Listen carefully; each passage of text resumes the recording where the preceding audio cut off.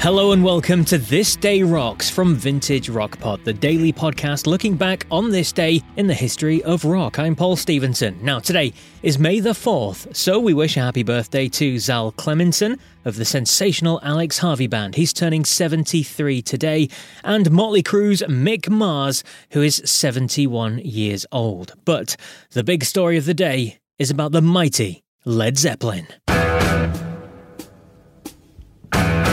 On this day in 1973, Led Zeppelin opened their North American tour in Atlanta at the Atlanta Fulton County Stadium for what was billed as the biggest and most profitable rock and roll tour in the history of the United States. Now, it was a massive affair characterized by their transport across the US, a giant jet nicknamed the Starship, which came complete with bar, shower room, TV, and white fur bedroom. Rock stars in the 70s, eh? Now, I'm joined by Mac B from the Ugly American Werewolf in London podcast to talk about this tour, as he's a huge Led Zeppelin fan. Now, let's put this into context. This tour came after Led Zeppelin 4 and the Houses of the Holy records were released. So it really was Led Zeppelin at the peak of being the biggest band in the world, wasn't it, Mac? Absolutely. Could not have been bigger.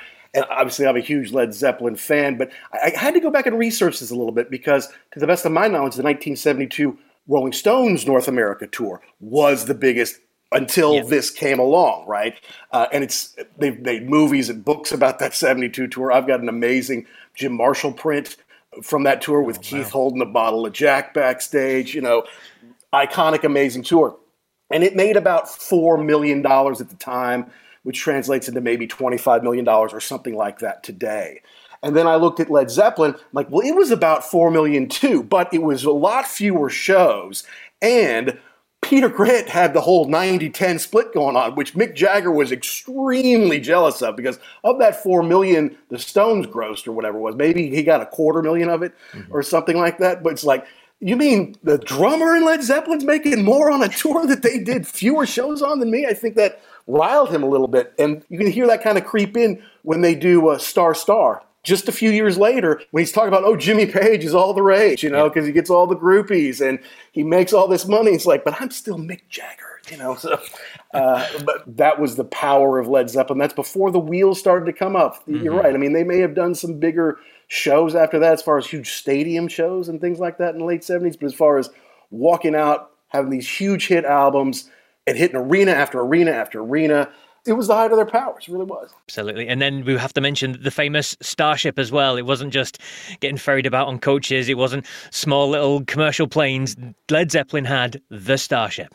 Was it a 747? It was huge. It was a huge Boeing thing, yes. Yeah, it was the great big plane at the time. Yeah, that's the only way to do it, I guess. It beats being in a van going from Cleveland to Iowa in the middle of the night, that's for sure.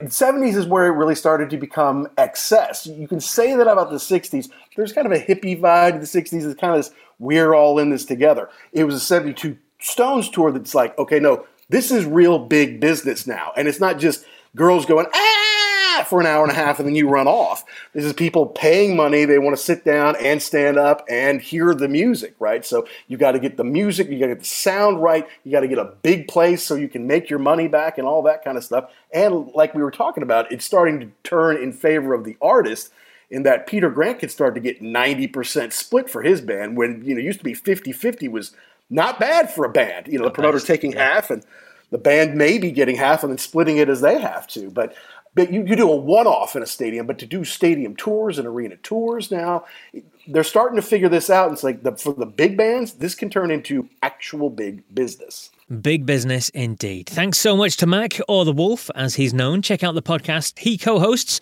with Action Jackson called The Ugly American Werewolf in London. But that's it for May the 4th's This Day Rocks. Don't forget to subscribe to Vintage Rock Pod so you don't miss any further This Day Rocks episodes. I'll be back tomorrow to speak to the lead singer of a band who was at number 1 on the US single chart on this day in 1987.